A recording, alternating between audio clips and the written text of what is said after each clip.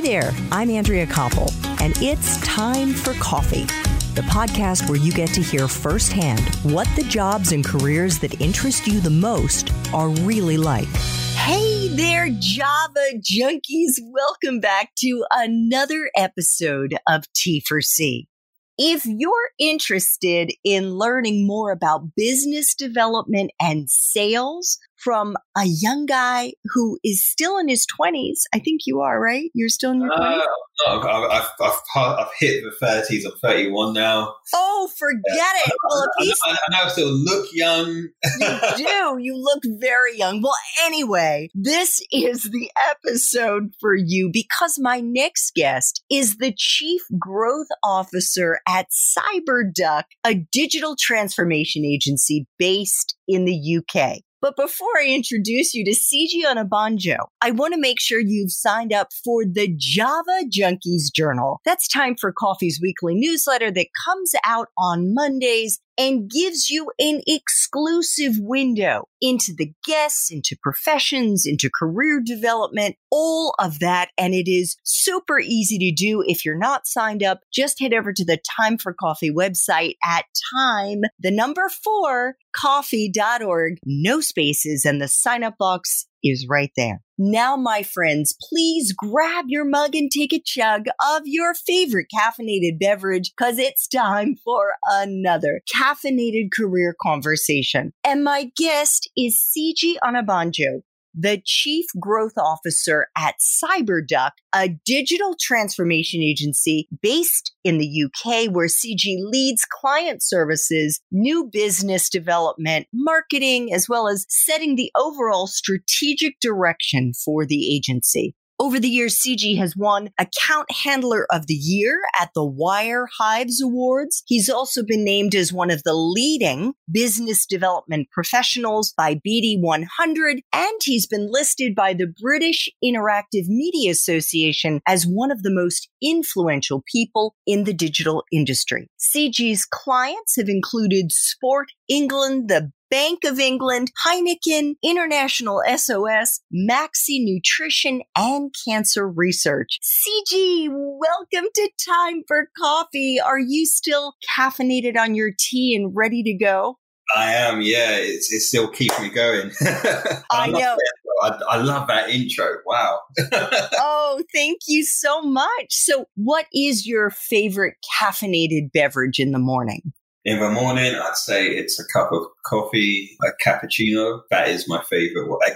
I need that to start the day. In fact, once upon a time, I'd be having cappuccinos like 2-3 times. I'm not like, that's the most I can have before I'm bouncing off the walls, but I'd have it like throughout the day. But then interestingly, we did a project with a client based in Italy, and one of my colleagues made the mistake of having a cappuccino. I think it was after like 11 a.m. He ordered a cappuccino in a restaurant, and boys just looked at him with disgust. And I think you're not supposed to have it after a certain time. So I'm now trying to make sure, just in respect to my Italian colleagues, I drink my cappuccinos before at least 10 a.m. All right. Okay. Well, talk about client services. There you go, folks. So before we dig into what you do as the Chief Growth Officer at CyberDuck, could you give us just a quick overview of what a digital transformation agency is and what you do? Yeah, I mean, it sounds fancy. In very simplistic terms, we are a digital agency that helps our clients with their own digital transformations. So as technology and innovation constantly changes and clients are looking to stay on top of it and adapt to it, we help our clients with that. How we do that is by helping them understand who their audience are, their users. So taking a user-centered design approach is extremely important, getting to the heart of like what their users' needs are. From that, we can then create a strategy around their whole digital infrastructure. And that would include their various websites and platforms. It would include their marketing. It may include their branding as well.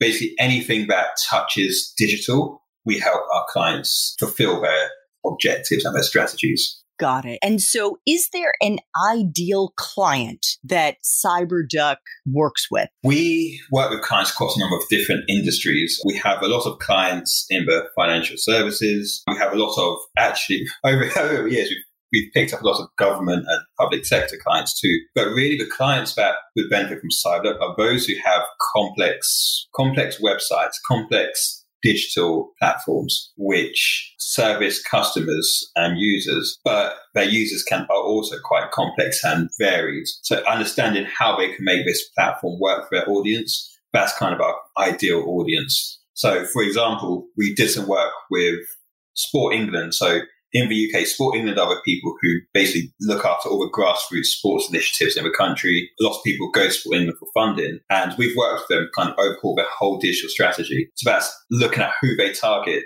who are their relevant audience, how we can really show on their own Sport England website what they do and how people can get the funding, and then help them with initiatives like their new sort of strategy that's just launched as well. We help put that together. We help with the digital side of that. Since we're in a pandemic at the moment, we help Sport England, who have kind of been the face in the UK of sports during the pandemic and trying to encourage people to stay active.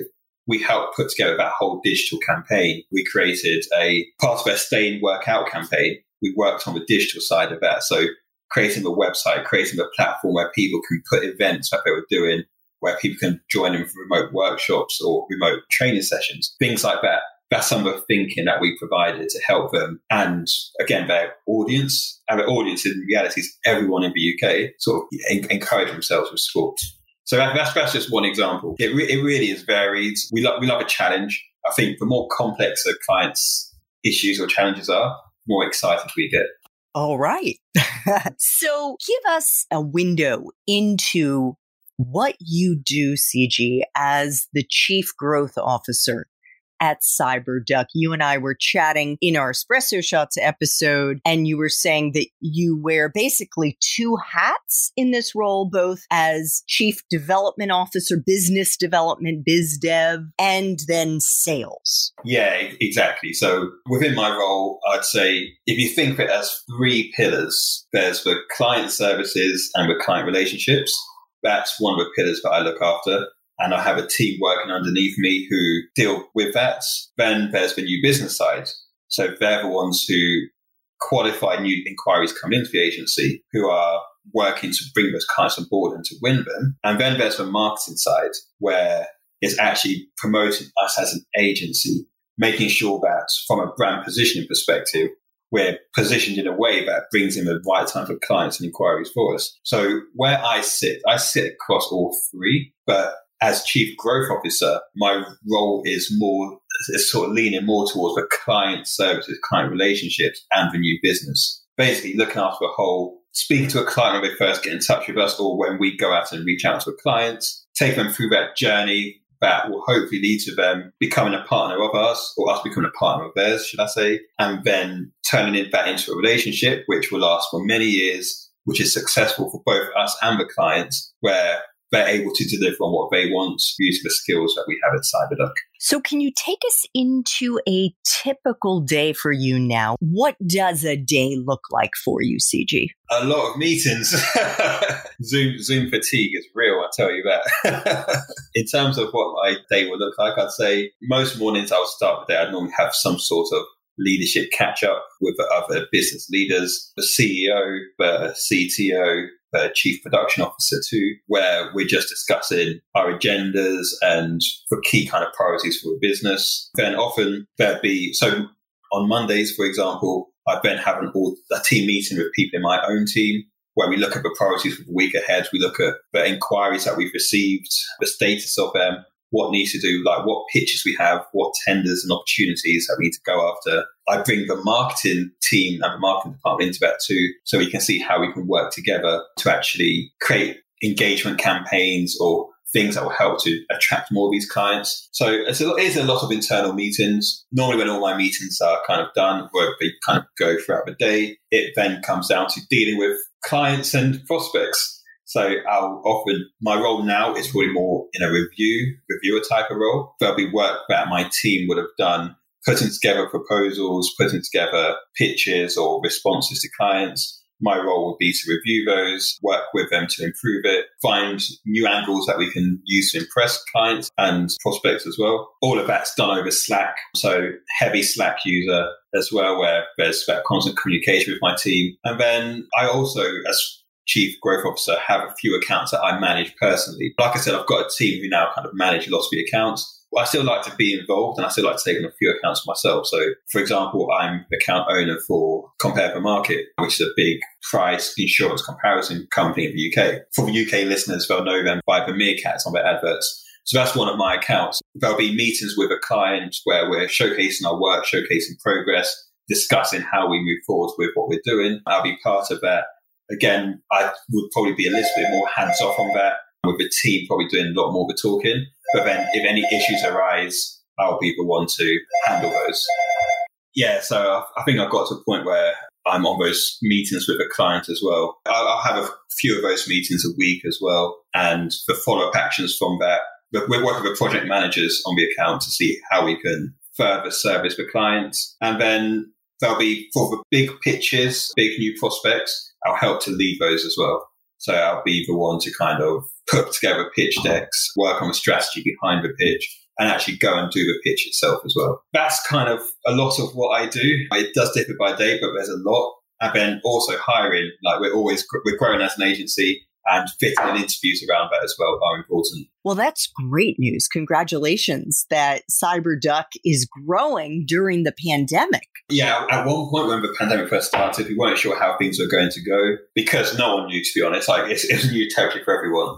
But we've built a good, solid brand over the last 15 years. And in the last couple of years, we've put a lot of work and energy into who we are as an agency, our positioning.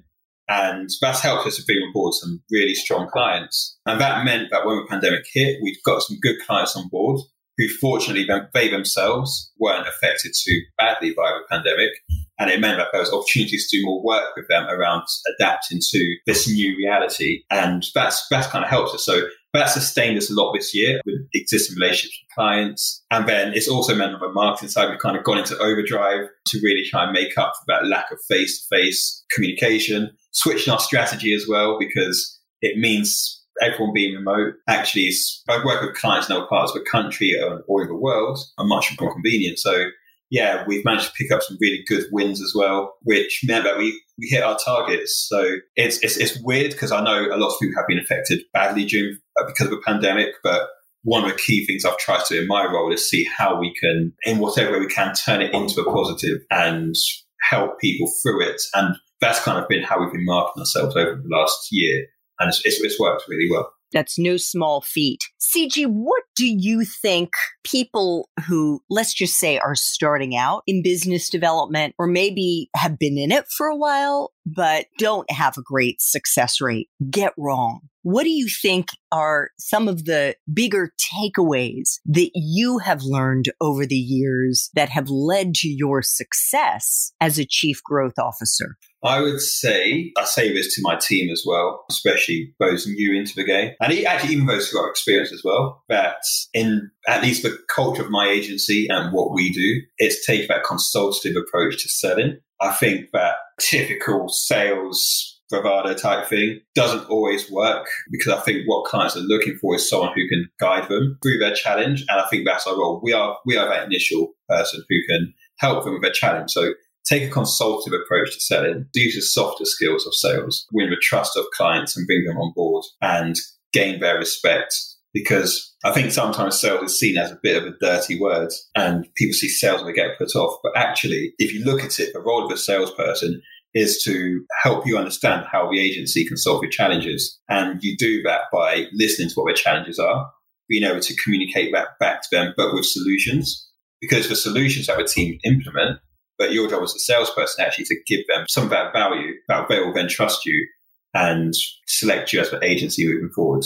So is it more listening? Yes, more listening, less talking. Getting into a sales meeting or a meeting with a client, and the first thing you're doing isn't starting a presentation about you. I'd always have a presentation ready, but I'd much rather hear from the client for the first 30, 40 minutes of a meeting. Or even if the whole meeting is just talking about the client, their challenges, That's what I prefer, because you get so much more out of the client's mouth than if you're just talking. A lot of salespeople probably start by open a presentation, talk about the agency for 30 minutes, and then the client doesn't have much time to talk about their own challenge. And we need to flip that on its head. We need to turn it around the other way. Find out what the client's problems are, then talk about how your agency can solve it. Not talk about your agency and hope that, all the things that you're throwing at the client, something will stick and they go, yes, we'll hire you for that. So that's kind of my approach. You mentioned in our Espresso Shots interview, and by the way, check out show notes to see if Siji's Espresso Shots episode has already dropped. But you mentioned during pitches the importance of telling a story. Could you elaborate on that? Storytelling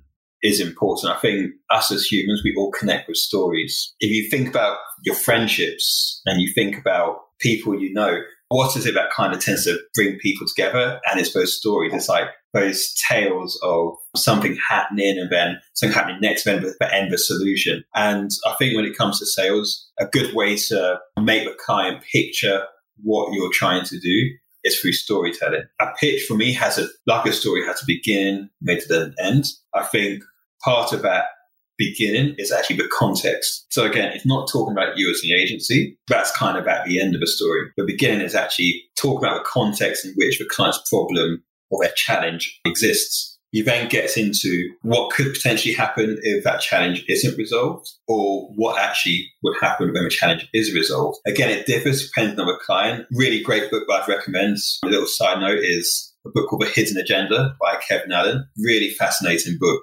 about understanding what the client really wants and needs behind their brief. Once you understand who your client is, and I'm not talking about the company, I'm talking about the person you're speaking to, you then adjust the story accordingly. So it could be more about what success looks like, but it could also be what does failure look like and how do we avoid that? So that's the first kind of part about storytelling. You then talk about what the solution is. That solution, again, you're not really talking about you as an agency. You're talking about from a digital perspective, what does that look like? Why is it important that you get to the heart of what your users' needs are? And when you do understand what your users want and need, how will that elevate you as a business? And that's when you can then bring in stuff about the agency. So great news is there's an agency that can help you with that. It's us, it's Cyberduck. And you bring in social proof as well. You tell stories from other clients of their challenges and how you resolve their challenges. And you pick the examples that relate closely to that of a person you're speaking to, and you show what successes look like for them. That kind of gives them the full picture. So you're still selling the agency, you're still selling what you do, but actually it's coming from a more consultative approach where you'll first of all discuss the client's challenges and needs, and it becomes hopefully more conversational, because what you really want when you talk about those challenges and needs are either for them to have identified that themselves and go and be nodding along with you going, yep, we've experienced that, or for them to just pause for a second and think, because you've taught them something new that they maybe didn't know about their own challenge. And I think when you have either of those two interactions, you're in a good position to bring that client on board. During our Espresso Shots interview, and I was asking you what the best part of being in this space is, you said winning pitches. Yeah, exactly. Can you tell when you've got them? Sometimes not. I tell you what, it is harder over Zoom. I've been in pitches over the last year where not everyone has their camera on, and it's harder to create that same. It's harder to replicate that energy you have in the room, where you can look people in the eye, you can direct certain points to certain people. Now you're talking at a screen, and even now talking to you, I know my camera's up here, but it's quite off-putting to be staring directly into the camera instead of looking at a person. So there's always kind of dynamics which change, but you sometimes get a really good feeling when that chemistry is right with a client. And ultimately, that's what you're looking for. Again, for me, it's all about chemistry, because we're not winning a client just to get numbers on our balance sheet and say, yeah, we've hit our revenue target. Once we win the client, that's when the relationship actually starts. So it can't be built on lies to start with. You have to be honest at it. If they're not the right client for you, you need to find that out during those initial interactions, because it's better to identify that and move on. And actually, the amount of times that I've gone and said, we're not a good fit, I think that's empowering in a way. And there's a fear as a salesperson that you may not get, you need every opportunity that comes in. But it's so much more empowering when you're utilizing your time effectively on the leads and the clients that are a good fit for your business. And by the time you get to the pitch, you should have already started building up those relationships to a point where when you get into the pitch, you have a confidence that you're going to win. Something else I always tell my team is if we don't have the inside track, someone else does. So it's really important that build up to the pitch, to build up that relationship with the prospect, to ask questions, be inquisitive, and where possible to disrupt that process too. Sometimes I have a set process. This is how we need to do things. If you can find ways to disrupt that, that often puts you in a better position because while everyone else is following the rules, you've created a separate lane for yourself. You stood out. So that's another thing I kind of challenge my team. Like I always say to them, how can we disrupt this process? What can we do that will make us stand out separately? And not in a negative, disruptive way, but more in this agency are a bit different. Because I can imagine, I've never been on the client side of the table, but sitting and listening to 5 or 6 agencies talk about probably similar things, it's probably tiresome, right? So you need to do something that makes you stand out. Totally. So let's flash back very quickly to when you were in university. You went to the University of Bath and you graduated with honors with a degree in business administration from the School of Management. Did you know what you were going to do with your degree when you graduated, Siji? Honestly, I'd say when I graduated, I knew what I was going to do because my first job out of university was at Cyberduck, and how my course is set up is with 2 placements.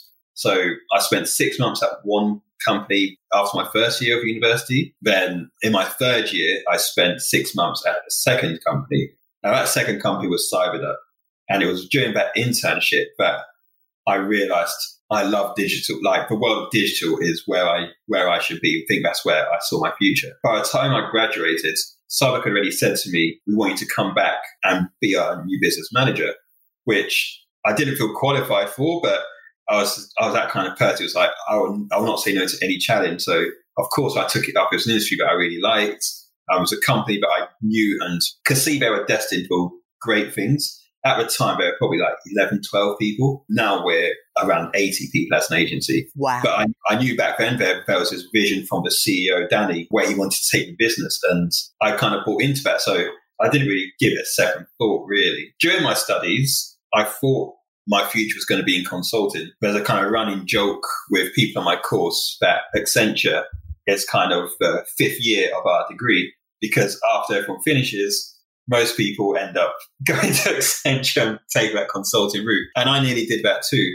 It wasn't until my second placement when I was like, I felt a connection more with that smaller company. And for me, it was the fact that when I went to Cyberduck as an 11, 12 person agency as an intern, by the time I left in my 7, 8 months, I was doing things there which a lot of my friends and things weren't being exposed to because it was such a small company. I was getting involved in marketing, pitches, and financial side of things, and negotiations, even with creative work.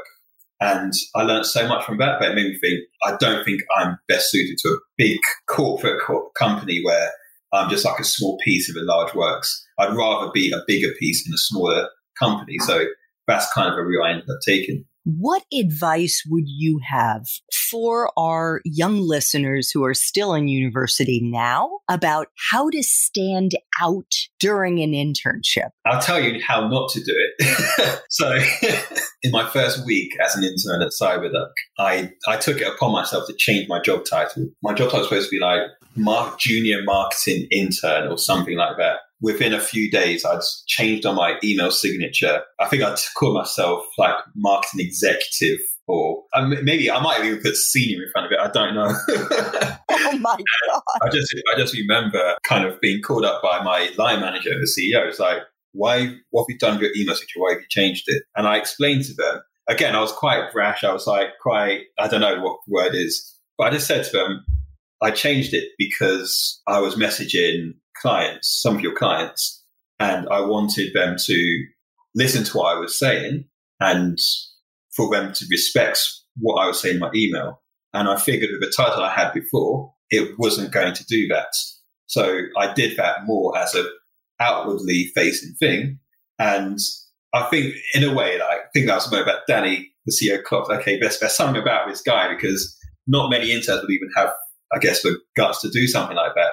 And at the time, it didn't feel like a gutsy thing for me. That was just like an instinctive, I'm going to change my email signature so I can sound like I had more authority to clients. So that's one way to stand out. Change your email signature.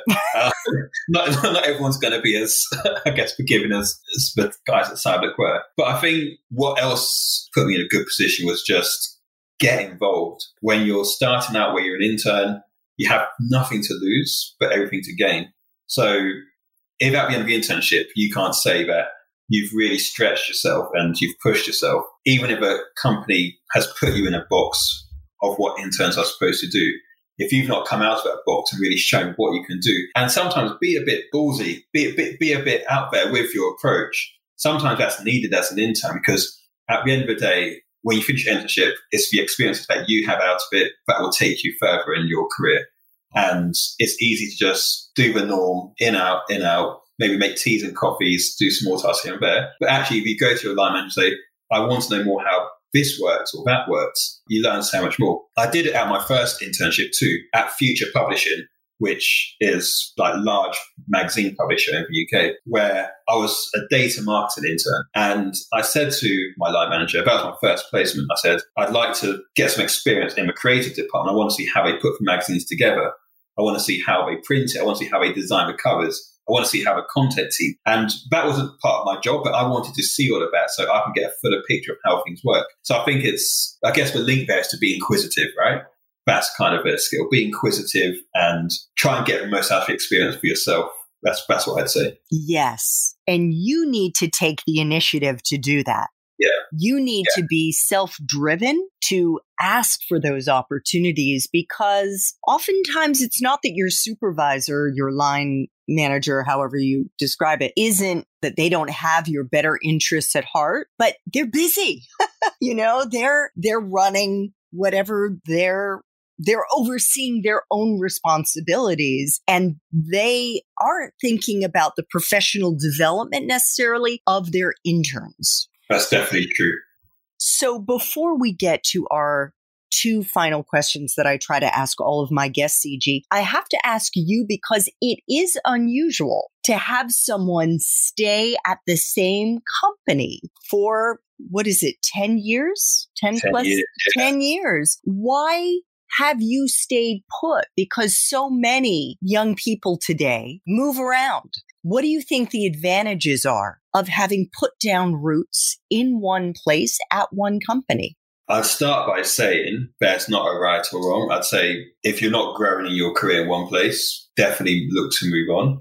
If you're not respected where you're working, definitely move on. If the company doesn't match your own personal ambitions, then it makes sense to move on as well. Now, I think the reason I've been at my agency for 10 years is because all of those things I just mentioned were matched by the company. So when they brought me back as a new business manager from uni, they put a lot of trust in me to do a role where I was really managing people and I'd had no management experience. And I spoke to Danny, the CEO. I remember speaking to him before I left and went back to uni to complete my studies. And he was telling me about his vision for the agency. And I said, as long as this agency is hungry to keep pushing themselves and grow and succeed, then I would see no reason why I should leave, because ultimately that's what I want out of profession too. I want to grow up. I saw a potential in an 11, 12 person agency. If they weren't going to fill that potential, I probably would have left. If I wasn't able to make an impact with that, I would have moved on. But as I mentioned in that other chat we just had, digital changes all the time. For things that I was doing within my job 3-4 years ago, a lot of that's redundant now. Like if I was still trying to do things the same way, we wouldn't be winning any business. Every year feels like a new job, especially when you get your new targets, and it's always about growth and it's talking about how we expand the agency. We now have offices in, I think, 5 different countries. That's a different challenge, because part of my role is also the growth of the agency as a whole. So that's a different growth challenge to when you're an 11, 12 person agency looking at local companies and saying which local companies can we bring on board to sustain us. We're now working with some of the top public sector organizations in the UK, working internationally. Our client challenges are huge. Like the challenge has changed, and that's what excites me. I could go somewhere else to get that same experience, but I can also do that somewhere where I feel trusted in what I'm doing. I've kind of built the team around me from that growth perspective. And I still don't think to this day that the agency has reached its full potential, which is why I'm still here for that ride and still here for that journey. The culture is a good one. I know, again, being a Black person, there's a lot of talk about it. It's not the most diverse of industries. So that's kind of been raised a lot this last year. But I know that they welcomed me as a young Black person who didn't have much experience, and the culture side has always been one of inclusiveness. I'm not going to lie, other agencies have approached me at that time. I get approached quite often, actually. And whenever I've kind of had those conversations and moved a bit further into it, the role has, or the agency, there's always been something which makes me think I'm not going to be as happy in this place. And again, one of the things I've learned is work is great, title is great, but actually having that work-life balance, having that happiness outside of a job, are equally as important. So if I move now, it will be for an extremely exciting challenge that I think will kind of push me to a stage that I'm unable to where I am now, even in the next couple of years. That will be what will make me move, that challenge. But also if I can still maintain that good mental balance that I have at the moment, which is, I think, important to me. I'm so glad that you shared that last point about the lack of diversity in the digital marketing space. What advice do you have for our young listeners who are Black, who may be in the United States, maybe in Europe, about how to navigate this industry as a person of color? It's tricky. It is tricky because, like I said, there's a lack of diversity. Thankfully, the last year has seen a lot of agencies look to try and address that. But, Rome wasn't built in a day. Things aren't going to change overnight. A lot of it was likely performative because it's a right thing to say, but it's a lot harder to implement some of those changes.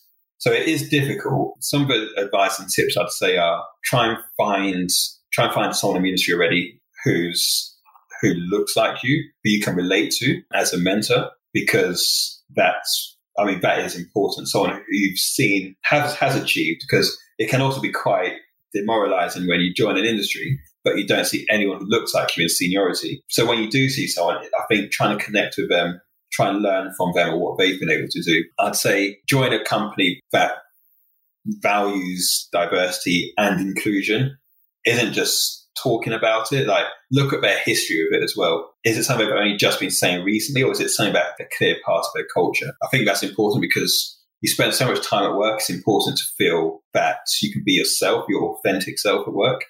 And I think finding the right agency for that is important. I would say be yourself, because I think what people are realizing now is there's power in and there's value in having people of different cultures within an organization.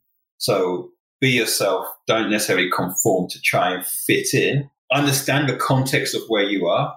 That's always important, understand the context of where you are. But make sure it's somewhere that allows you to be yourself and flourish that way. Because there'll be something that you can bring to the table that everyone else who looks the same in that place will not.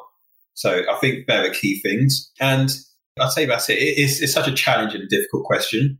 I think find people who find a mentor, find someone who looks like you. Work hard, but also work smart. It sounds like a massive cliche. But it's a case of knowing your own worth as well. Yes. And know when a situation isn't right for you and call it out. I think we need to be braver to call out situations which aren't right for us. And if it means we have to leave that company and go elsewhere, then so be it. But never kind of diminish your own value or your worth for a company or someone else. Thank you.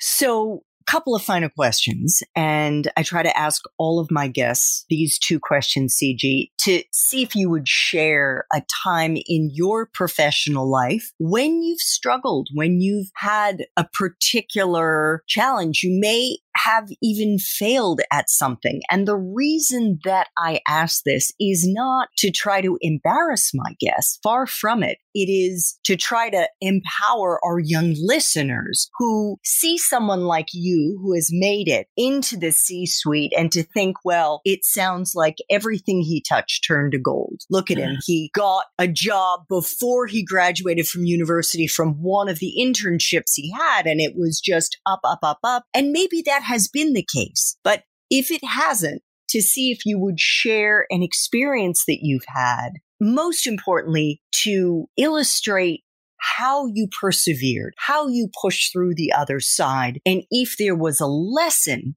that you learned in the process. That's a good question. It's a good question to ask. I think it requires thought, because obviously I can talk about not winning certain clients or pitches, but I think that's part of the course. That's part of the job and what you do. And I think in a lot of ways I have been fortunate that, like you said, I joined the same company out of uni, and I was entrusted with responsibility right from the start. I've kind of grown and learned as I went, and it's kind of been an upward journey. But I think maybe something that I've learned, which probably has impact, is managing people. In some ways, it was good. I left university. I'd got this position as a new business manager at an agency, and I was managing people straight away. But I hadn't had management experience. I maybe had a module on management at university, but I never actually managed people, and I didn't know what that looked like. I've not even really worked with enough managers to know what a good manager was or what a bad manager was. I think some of my initial decisions as a manager and how I interact with people in my team could have been better. I think there was, I'm looking back at some of the people I've managed over the years, and I feel there was some who had potential but didn't fulfill their potential at Cyberduck. And I feel my management style could have helped them reach that further. I feel being a young person straight out of uni, managing people, sometimes like twice, maybe sometimes even older than my own parents, I've had to manage. I think there's a pressure that I put on myself to be a particular way in terms of what that management style is. And I think it was only as the years went on, I kind of started developing my own style of management, which wasn't this, at times, maybe overly strict and you must do this kind of thing, but actually just be more myself in management, which is actually getting on having a mutual respect and being myself, knowing that if I didn't know the answer to something, I can say that, and that wouldn't make me look like a weak manager. I think there's a tendency in the early days where if I didn't know something, or maybe I'd rush a decision, I wouldn't actually just go, you know what, I don't have the answer, but let's see if we can come to an answer together and actually have that collaborative approach. So I think that's something I've learned over time. I wouldn't really say it was a setback as much for myself, but I feel my management style has improved as the years have gone on. And I'm sure some of the people I managed in my earlier days, if I was managing them now, it would have been a different relationship and a different dynamic. Yes, I totally get that, because when I left journalism, I moved into a management role in this boutique public affairs shop and had never managed people before. And I went in as a senior vice president. And so I look at that now and I'm like, oh, I didn't know how to run a meeting, Siji. I'd only ever been in a handful of meetings, because most of my time as a journalist, I was, it was myself and a producer and cameraman. So we were out there doing our thing. And suddenly you were one-to-one meetings. What was that? And, having an agenda and all of that I'd never done. And I look back on it and I just cringe at the way that I was. Yeah. So I think having that self-awareness is so wonderful, and just the maturity. I think that's what it is. I think it's that maturity, it's that growth as a person. And in many ways, it's kind of like us, the agency. When I joined, it was young, relatively immature agency. We've grown to now, we can't do things the same way we used to do back then. Our clients have changed. My team has changed. It's grown in size. But I'd also say those experiences I had of managing people in the early days, I probably learned from them. I learned actually what my own style of management is and what I feel makes a good leader of a team through some of those experiences, and not being afraid of getting feedback either. Understanding that actually the things that are typically considered as weakness aren't actually, they're actually strengths in many ways, right? So I think that's probably one of the biggest learnings. And in terms of the listeners listening now, I would say that everything that happens in your career, you can turn into an advantage. Even if it may not look like at the time, you have to look at how you'll look back over years and go, this is kind of what shaped me as well. So whether it is, being fired from a job or being let go from a job, which at the time can seem like the most demoralizing thing that hits your confidence. Actually, I know people who have been fired from jobs, and when I look at where they are now, they'll tell you themselves it was those experiences that kind of shaped who they are. They found out more about who they were as a person, like what they wanted to do and how they handle certain situations and what they would do differently. And I think with that, every opportunity you have, can be a good one in work. It just depends on your perspective on it and how you move forward with it too. And that's all that we have control over anyway, is how we look at it. Very true. Final question. If you could go back to university and do it all over again, but based on the wisdom you have now, Siji, what advice would you give yourself? Got some good questions in this one. What advice would I give myself? I would say network more. Build those connections with people outside of work. It wasn't until I left university and I joined the workplace, but I started to build my network and connections there. If I could do more of that at university, then I think that would have helped me with my career. Having other senior people or people who are already in the workplace who I can lean on for advice and expertise, things that I didn't have initially and was making up as I went along. That's one of the things. Because if I'm being honest, I enjoyed uni. I had a good social life, had a lot of fun, worked hard as well at times. Mostly fun, but at times worked hard. Built good connections with my other people in my course and things like that. But I think it was, when you think about uni, part of it is about getting a job and elevate yourself in a workplace. I think it would have been, now that I know that I went into digital, it would have been good to have connected with other people in the industry and in more senior positions and really learn from them, be a sponge to all of their knowledge. So I'm sure that would have helped me even further than where I am now, I guess. Great advice, CG. I want to thank you so much for making time for coffee today with me and the Time for Coffee community, even though it is pretty late in the evening now in the UK. I so appreciate you making the time to share all of your incredible wisdom and insights with me and the T4C community. No, it's been great. I think it's a really great platform you have here, with all these different professions. I've had a look at a few of your interviews, all these different professions, like the different advice that people get. I think if anyone's listening, there'll be an episode out there which will resonate with them. So I think that's really important. I'm glad I've finally been able to do this too. I know we've been trying to do it for quite a long time now, but good things come to those who wait, and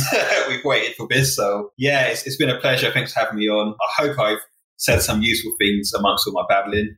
And yeah, obviously happy to, if anyone was listening and wants to reach out to me, I am available. My name is Siji Onabanjo. I'm on LinkedIn. Obviously, you can send me a message directly. I'm always happy to speak because I love giving back. So yeah, guess that's what I've got to say for now.